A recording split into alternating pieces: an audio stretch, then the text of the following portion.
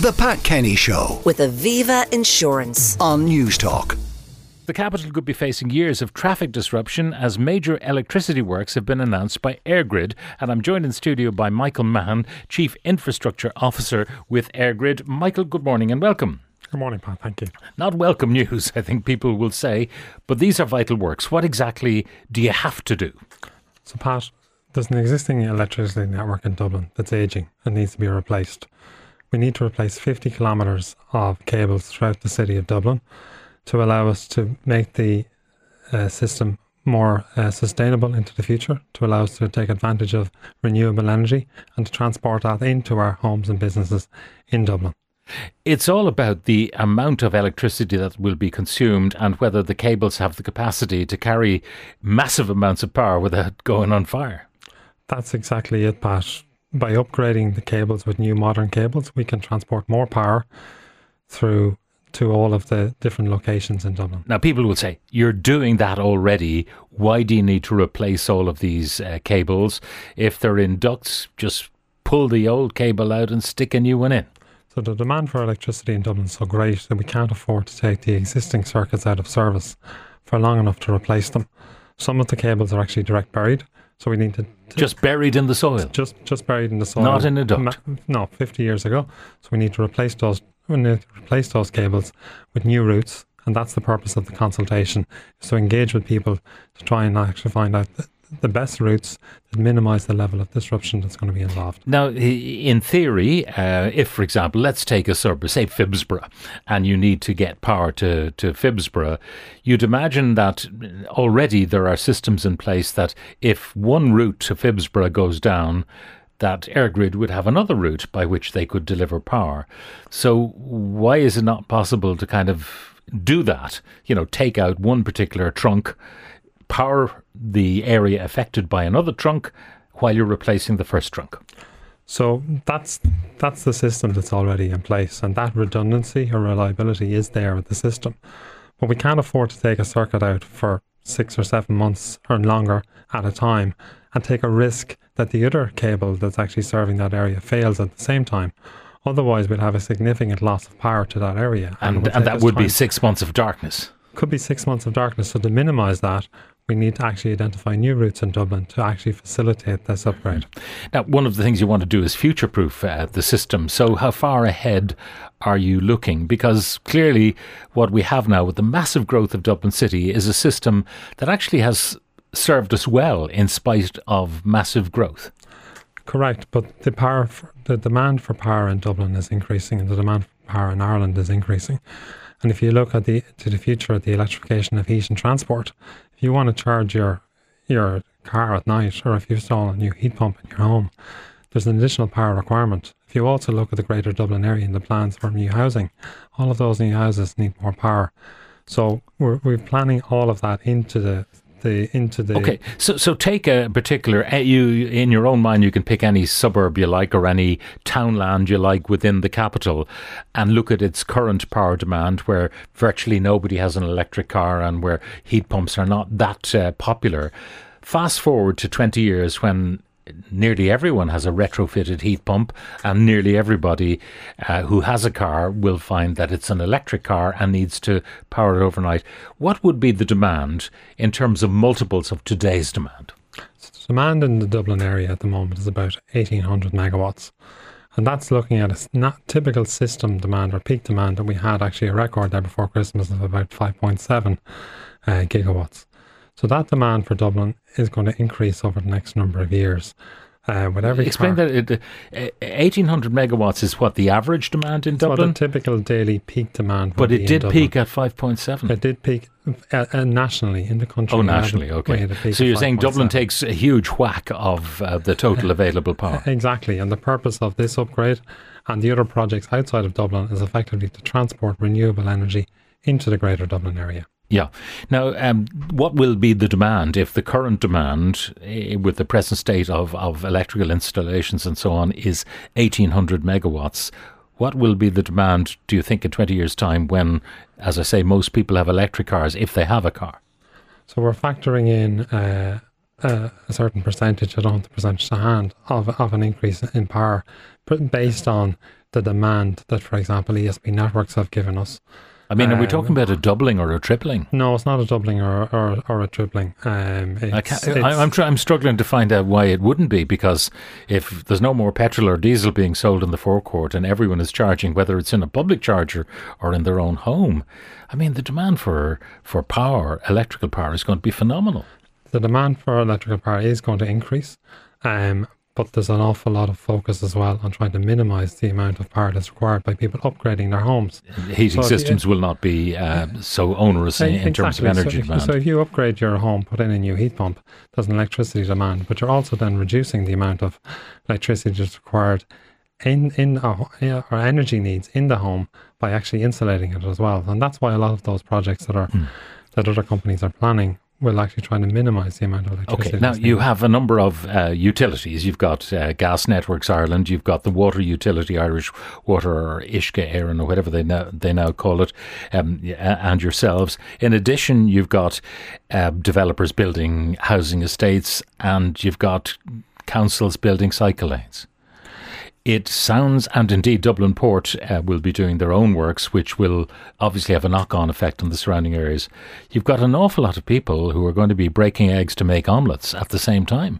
So a year ago, we established a Dublin Infrastructure Forum, and that's where we brought all of the councils together, Dublin Port, the DAA, Irish Water, GNI, ESB Networks, ourselves, and the Transport Authority, Bus Connects, etc., all together into a room to explain our plans, and that forum now meets on a quarterly basis so that we can actually work in tandem with them to minimise the amount of disruption, to try and coordinate that. I mean, one of the possibilities is that you might have a line that runs along Sandymount, the Strand Road in Sandymount. Currently, Irish Water are working there, and you'd imagine that maybe a little bit of forethought would have gone in so that you'd all work together while you're closing a road. Exactly, and that's the purpose of that forum, is to share plans. And but that's already done, if you like. The eggs have been broken for that omelette. And for future projects like that, we're looking to that. So, for example, we're working with the NTA and Dublin City Council at the moment, where they're going to install a new greenway along the Royal Canal. And as part of that canal, we're going to take advantage and install 4 kilometres of duct to those works. Okay, while those works are being done, you'll use that to install duct. Exactly. So that's minimising the amount of disruption in that area. But you didn't take advantage of Sandymount. Was it too soon for you, the waterworks? We were too late to be able to actually coordinate all of the plans that Irish Water would have had. Now, Sandymount also, the council want to put in a cycle lane, and they want to limit traffic to one-way traffic along that Strand Road. The people in Sandymount are running out of patience, basically, with all the disruption they're enduring. So what we've done as part of this as well, we've formed community forums where we have representatives in Dublin that's representing the Residents Association together, so that we can actually consult with them on the most appropriate routes. Yeah. Now, you've got 5 particular routes, isn't that so? Correct. That we need to upgrade the network between Poolbeg and Inchicore. And we have 2 circuits there at the moment. Between Poolbeg and Carrick Mines, we've a circuit there. Between Poolbeg and East Wall, and then from East Wall up to Finglas. And you've got the North Wall, but that's all of the preferred routes, whichever of 3 they might be, within the North Wall, are all on Dublin Port lands, so should not cause disruption to residents in the area. However, it might disrupt Dublin Port's own plans. So Dublin Port are part of a Dublin Infrastructure Forum, and we're working in partnership with them to look at their plans, and you see they have very extensive plans, and our plans, and see what we can do to work together in a particular time frame to maximise the potential. Now, one of the options I think it's Poolbeg to Carrick Mines, there might be the option, instead of digging up Sandymount, that you might go underground. Is that one of the options? That partially underground? Partially underground. So all of the cables are going to be underground, but undersea, I should have said. Undersea. Yeah. So there is an option where we're looking actually instead of actually utilising the road network, to look at going offshore and installing a cable offshore to land into Poolbeg. Now, do you have any caveats about doing undersea work? Because, I mean, obviously the international connectors are undersea, and you have a high level of confidence in those, I presume. Yes, so it's a different type of cable, but that's a very viable option the purpose of the consultation is to take feedback from all of the key stakeholders and environmental groups, etc., on what's the most appropriate route. And that could be a very viable route that we need to look at. Now, I'm also thinking of how argumentative this whole process might become. If you're, it's one thing to tell people and do it by whatever compulsory purchase of land you need to do and just do it and get it done. Once you start consulting with all of these interested parties, stakeholders so-called, and local communities, you mightn't put a shovel in the ground long after your deadline for completion is over. One of our biggest challenges on projects is to actually work in partnership with communities and with businesses to actually get consent to develop a project. We started consulting on this project a year ago. We ran a number of community engagement evenings where we brought communities together and we answered any questions they had. We also brought other parties with us, such as ESB Networks and the SEAI, so they could talk about their projects and what they can actually do in their own homes. So we're really trying to work in partnership. And you can see on our consultation portal at consult.eirgrid.ie all of the different ways that people can actually engage with us. Yeah. Now the issue, though, say Bus Connects have had a head start on you, and they might say, well, look, our projects have priority over yours. You've only come up with this a year ago. It's obviously been something long in the making within Eirgrid. You've been planning this for a long time, but you announced your plans a year ago with the formation of the forum. They'll be saying, we announced ours 3 years ago, 4 years ago. We need to get on. And all of the utilities and all of the different providers need to get on with their works. What we're really trying to do with them is to work together in a partnership to try and find the most optimum ways of getting all of that infrastructure actually delivered, but at the same time minimising the amount of disruption with communities and businesses. Yeah. Now, the question of pylons, one of the listeners here put the pylons in Bluebell Tala underground, and, in other parts of rural Ireland, they're looking to put cables underground, which may be technically possible, maybe also very expensive or more expensive, and would obviously create maintenance and repair issues. That's a debate for another day. But what about unsightly pylons which are now within the metropolitan area, the greater metropolitan area? So those pylons are transporting a lot of power into Dublin and to that area. But there's lots of underground circuits there that are actually transporting power around that area. To minimise or to look at opportunities such as replacing pylons and that, we first need to upgrade the existing underground network to give us that potential. As I mentioned earlier, we can't afford to take circuits out of service for long periods of time. But it could be that some of those pylons will in fact have an alternative ducted service provided in time. There may be opportunities to look at that in the future, but we're concentrating on the underground network, which needs to be upgraded to give us the flexibility to look at those options. Now, there will be disruption. I don't think we can deny that is likely. There will be there's always going to be disruption if we need to install a cable along a particular road. One of the listeners suggests, would the money not be better spent used in solar and battery technology in homes and offices? The idea being that every school, for example, there'd be solar on the roof, every office block, solar on the roof, also perhaps not for your jurisdiction, but water collected, all of those kind of things which are maybe part of our future. But the idea that more solar generation in homes and offices and schools. So all of those things will go a long way to facilitating the needs. But if you look at the demand of the system at the moment, 51% of our electricity is coming from renewable sources today. There's not much electricity coming from solar with the rain and the bad weather that we have this morning. So we need an alternative source. There's 51% of that electricity is coming from wind, not from solar. And solar won't meet the demands that we have in Dublin for the next number of years. Okay, and I can understand that even with the most modern solar panels, where you get power to some extent whenever there's daylight, you're not going to get sufficient power on a dull day to power a building. So you always need to have the capacity to power everything.